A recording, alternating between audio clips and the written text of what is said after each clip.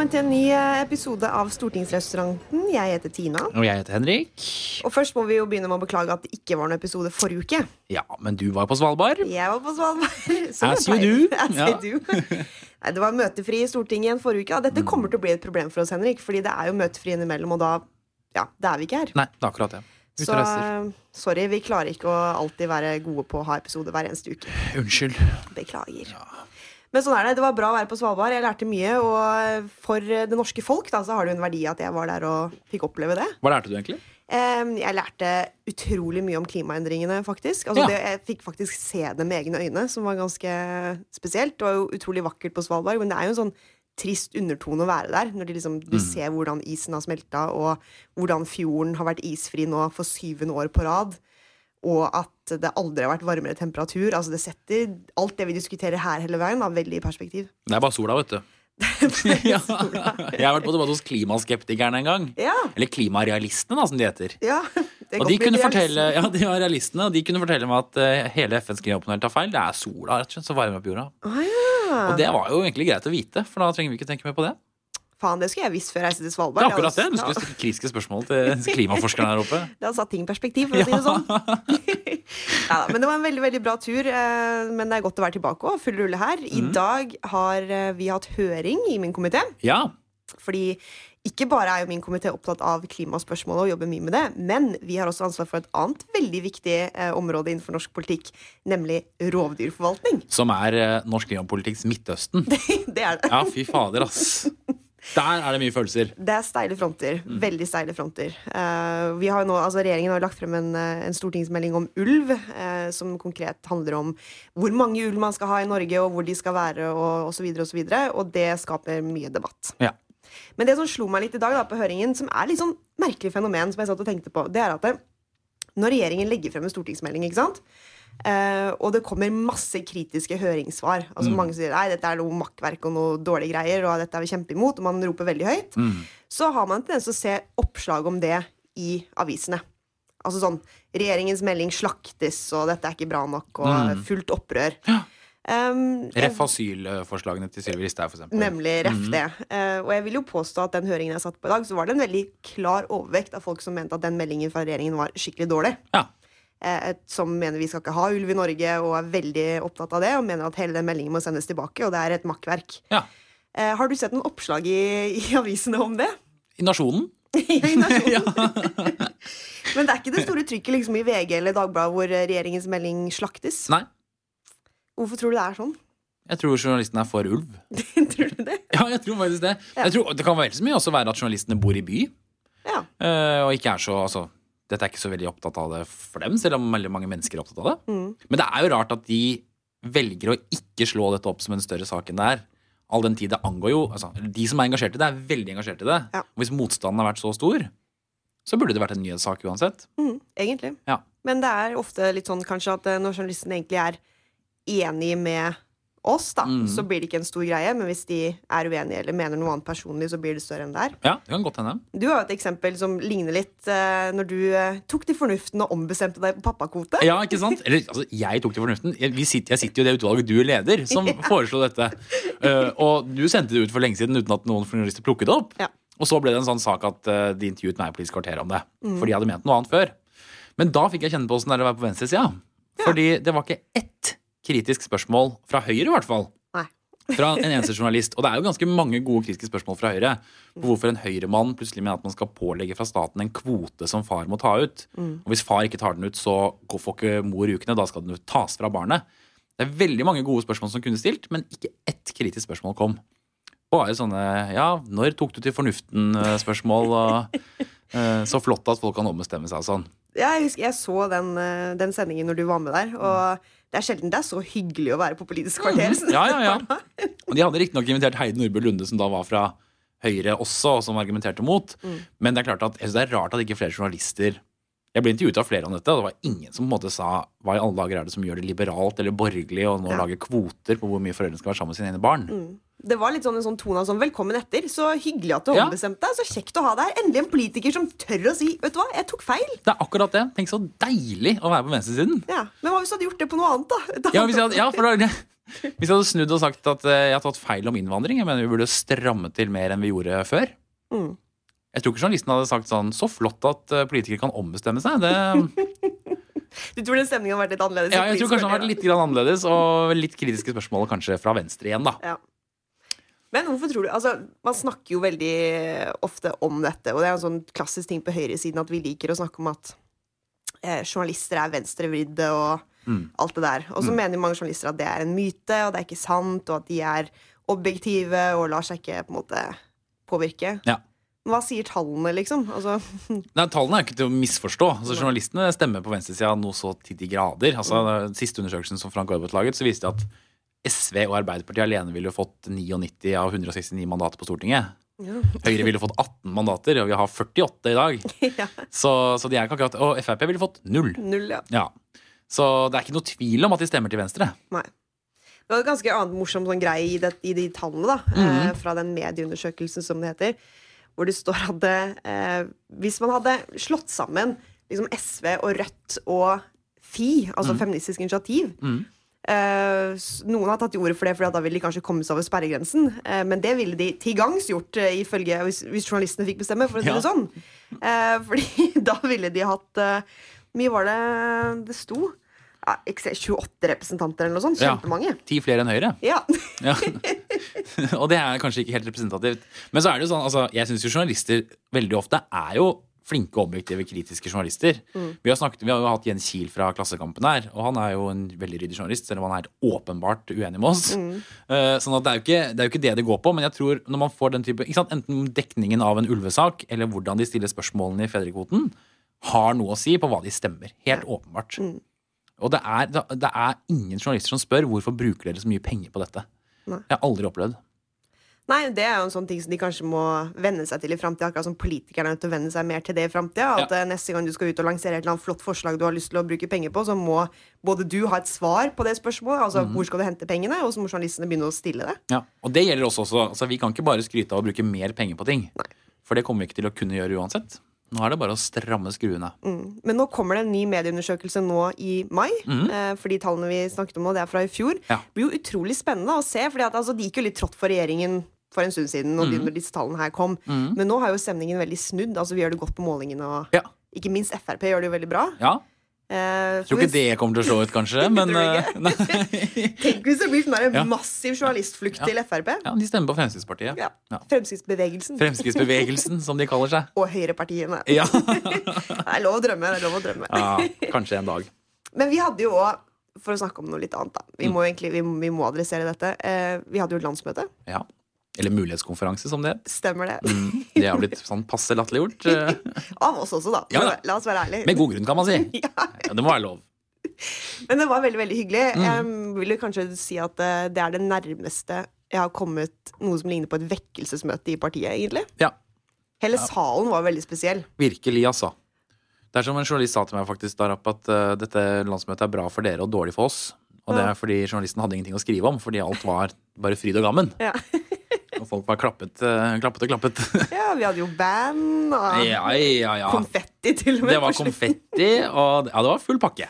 Full pakke. Et show. Og salen var jo nesten i seg selv en slags sånn maktdemonstrasjon på hvordan vi ligger an. Altså, 1200 høyrefolk. 1200 høyrefolk, svære skjermer, veldig sånn proft gjennomført. Det var dritkult. Ja, det var det. Jeg var sinnssykt sliten på søndagen. Ja, det gikk hardt for seg. Det gjorde det. Og mye å feire. Og du og jeg fikk jo også røynt oss litt, for at vi var jo faktisk på scenen og skulle ha såkalt live podcast. Ja, som ble spilt forrige episode. Hvordan synes du den opplevelsen var? Det var i hvert fall veldig nervøst før vi skulle på. Herregud. Fy fader, ass. For da sitter det så mye sånne mellomledere i offentlig og privat sektor, og hvordan tar de dette på en måte? Og det vi gjorde veldig mye var jo at vi tullet med oss selv. Ja. Og hvordan slår det i en sånn sal? Men det slo veldig godt an. Heldigvis er høyrefolk folk med sjølironi. I hvert fall når det går bra. Når det går bra, ja. Og motsetningen til det da, er vel kanskje de andre som hadde landsmøte samme helg som oss, nemlig Miljøpartiet De Grønne. Der var det god stemning. Og nå føler jeg at jeg må passe meg litt for hva jeg sier, fordi at de tar jo alt utrolig tungt. Det blir jo Twitterstorm nå fra Miljøpartiet De Grønne. Ja, når denne episoden her blir lagt ut. For de reagerte jo veldig på noe av det vi sa i podcasten vår. Ja. Fordi vi tullet litt med de. Ja, de var så mellom de 17 vitsene vi hadde om oss selv, så hadde vi et par spøker om Miljøpartiet De Grønne, og det tok de tungt. Hva var det hvis, jeg tror kanskje den drøyeste vitsen var vel noe i form av at ja, her sitter vi på mulighetskonferansen, mens problemkonferansen foregår hos MDG. Ja, ikke sant? Og da, det var for mye for Eivind Trældal og MDG, det altså. Så da skrev han en kronikk som var helt ute av kontroll, vil jeg få lov å si. Og jeg beklager å måtte bruke dette ordet, fordi det er ikke jeg som brukte det. Det sto på trykk i Dagbladet, men det er at han mente at hele Høyres landsmøte handlet om fuck MDG. Og da har du jammen ikke vært på Høyres mulighetskonferanse, for det var ikke det handlet om. Ikke bare det, men det passe selvsentrert. Ja, passe selvsentrert, og veldig sånn pompøst også, alvorlig talt. Ja. Altså det er opptatt av MDG, og jeg er opptatt av å på en måte vise at jeg mener noe annet enn de, men det har en grense, ass. Så viktig er det ikke. Nei, virkelig ikke. Men du er jo i gang med å spionere på andre partier også. Ja, De har spionert på SV. Ja. Men hvis du skal spionere på noen, så må du jo ikke spionere på SV. Nei, hvorfor tror du de gjør det? Jeg vet ikke. Hva tror du reaksjonen i SV var når de fant ut dette? Nei, alarmen gikk sikkert da noen meldte seg inn i SV. Hallo, nå er det noen som har meldt seg inn i partiet. Hæ? Finn ut hvem det er! Jeg visste det, han jobber i MDG. Ja. Nei, jeg tror det var, men var det ikke et eller annet med at de ville se... Altså, SV har jo vært skikkelig rause, egentlig, da. For at SV har jo hjulpet MDG med mye sånne ting inne på Stortinget, og liksom hjulpet det litt i gang. Ja. Som er utrolig raust i all den tid at de egentlig er deres største konkurrent. Ja. Men så har også SV da en grense som er sånn, nei, dere kan ikke få lov å se akkurat hvordan vi har laget vårt interne system. Det får dere finne ut av selv. Ja. Men det tok ikke MDG for et nei. Så da skulle de spionere. Herregud, så rart. Kan ikke bare lage sitt eget. Ja. Men det blir jo veldig mye rot med det landsmøtet deres også. Ja, vi gjorde det. Det blir mye bråk der. Men tenk tilbake til når ting gikk litt trått for Erna Solberg for noen år siden. Og det var litt sånn murring og lederdiskusjoner i Høyre. Tenk hvis vårt landsmøte det året der hadde vært sånn som det landsmøtet i MDG var nå. Ja. Det hadde vært slutten på partiet, det. Ja, det tror jeg. Men det var tunge tak. Da det gikk skikkelig dårlig med Høyre. Så det er nesten sånn, når jeg ser på politiske kolleger når partiene deres gjør det dårlig, så sånn, på det personlige plan, så synes jeg synd på dem. Ja. Selv om de er politiske motstandere. Det er tungt, altså. Det var tungt. Jeg husker det liksom ikke så godt, for jeg var såpass ny i partiet enda, at jeg liksom klarte ikke helt å forholde meg til at det pågikk en sånn diskusjon. Jeg var liksom bare helt begeistret for å få lov å være med i det hele tatt, så jeg tenkte ikke over det. Men du hadde jo vært der noen år lenger enn meg, så du kjente det sikkert med på kroppen. Jeg var unge høyreleder da dette her blåste. Altså, før valget i 2009 så hadde jo DN en serie som het Hva er galt med Høyre? Hvor alle skrev kronikker om hvor dårlig Høyre var, og hvorfor ingen turte å stemme på dem lenger og sånn. Jeg husker det, valgkampen begynte i august, så kom det en meningsmåling på 10,4% på NRK. 10,4. Og da var det liksom 4 uker til valget. Ja, så det var litt tungt da. Men når vi hadde landsmøte da, så var det sånn der, hadde de leid inn han der Ringdal, som er sånn der kommunikasjonsrådgiver eller noe sånt. Ikke spesielt flink til det for så vidt da, som sa at Erna var for overvektig til at noen skjønte hva hun sa en gang i tiden. Stilig fyr, kjempemange gode råd, jeg har lyst til å kjøpe alle sammen. Men han var leid inn av en eller annen redaksjon til å sitte forrest i salen og se på salen når Erna snakket, for å tolke salens kroppsspråk. Altså, kom igjen. Alvorlig talt. Mye tror du han fikk betalt for det? 50 000 eller noe. Hver krone var en krone for mye, for det er helt absurd. Men det som blir motreaksjonen da, blir jo at salen blir veldig opptatt av å ha et kroppsspråk som blir veldig entusiastisk.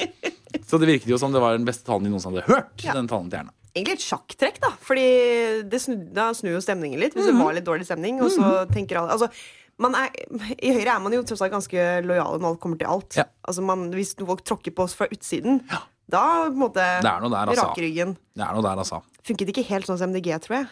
Nei, der ble det jo helt kaos. Ja, helt kaos. Lederstrid og... og det er interessant hvis det partiet faller fra hverandre før de har rukket å begynne. Ja. Men det er jo en veldig sånn spesiell konstellasjon i seg selv. Altså det å ha to på en måte partiledere, men egentlig ikke, fordi at det er jo Rasmus sitter på Stortinget, og det er Rasmus som er ute og snakker hele veien. Ja. Men hvordan du liksom skal finne en måte å håndtere det på, altså det er dømt til å måtte bli vanskelig da. Ja, tror jeg altså. Men det sier jo mye blanke stemmer hva han fikk.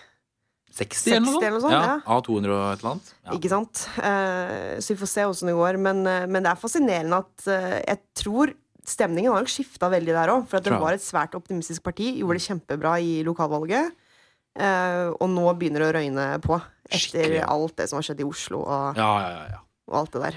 Det kan hende de søkte makt for tidlig. Tror du? At de burde vært i opposisjon lenger, i hvert fall de store byene. Ja. Og så blir det litt vanskelig å stå i det. Ja, det mulig. Så det så mye ulike folk, ikke sant? Ja. Altså det en blanding av mye ulike drops. Ja, definitivt.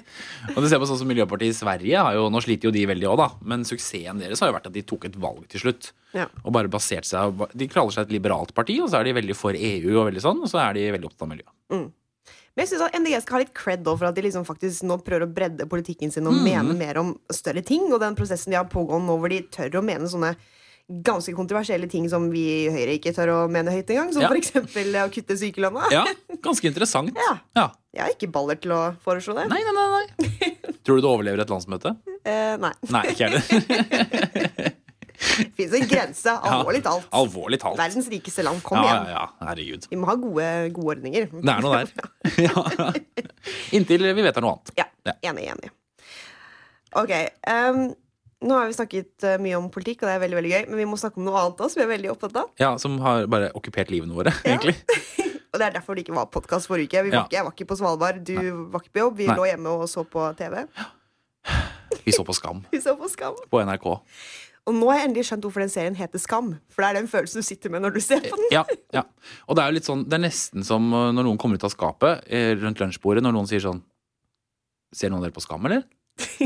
Og det det jo alltid noen som gjør. Ja. Og da må man begynne å prate om det. Men det så gøy. Det så gøy. Jeg elsker det. Ja, det så spennende. Og jeg har jo, broren min på 41 år ser på Skam. Og han også turte å spørre om det en middag hjemme hos moren min. Ser du på Skam, eller? Og da... Hvor du litt sånn skamfull svarte? Ja. Hva tror du om William? Ja. Men det det som det store spørsmålet. Hva tror vi om William? Hva tror vi om William? Jeg vet ikke. Han jo en drittsekk. Ja. Og nå føler jeg at vi liksom i ferd med å bevege oss inn på et område som vi egentlig ikke har kontroll på, fordi det finnes jo faktisk en podcast om skam. Det gjør det. Ja, så jeg føler liksom at nå må ikke jeg liksom late som at jeg kan mer om dette og skal overta den rollen der, men jeg må bare snakke om det. For det okkuperer livet mitt. Ja. Jeg tenker mer på det, men jeg tenker på mennesker som faktisk finnes. Jeg har nesten ikke snakket med deg på 2 uker. Jeg tror det derfor. Ja, det akkurat det. Du vil ikke være venn med meg lenger, du vil være venn med Nora. Nei, jeg vil være venn med Nora og Vilde. Mye hyggeligere. Vilde jo dritkul. Ja, hun dødskul. Jeg tror Vilde min favorittkarakter. Men hvorfor tror du du og jeg og broren din på 40 ser på Skam? Dette jo et fenomen, og fordi, eller du som ikke har sett på Skam ennå, hvem enn du der ute, så jo dette en serie om bare tenåringer, 16-17-åringer på en skole i Oslo, som lever det som antagelig ganske vanlig liv. De ikke superhelter eller noen ting, men det helt oppslukende. Og sosiale medier bare spiser livet deres, og de forelsket i alle mulige mennesker, og det kaos. Kjenner du deg igjen i det? Altså, egentlig ikke. Jeg kjenner meg veldig glad for at ikke Facebook fantes da jeg gikk på ungdomsskolen. Å, herregud, ja.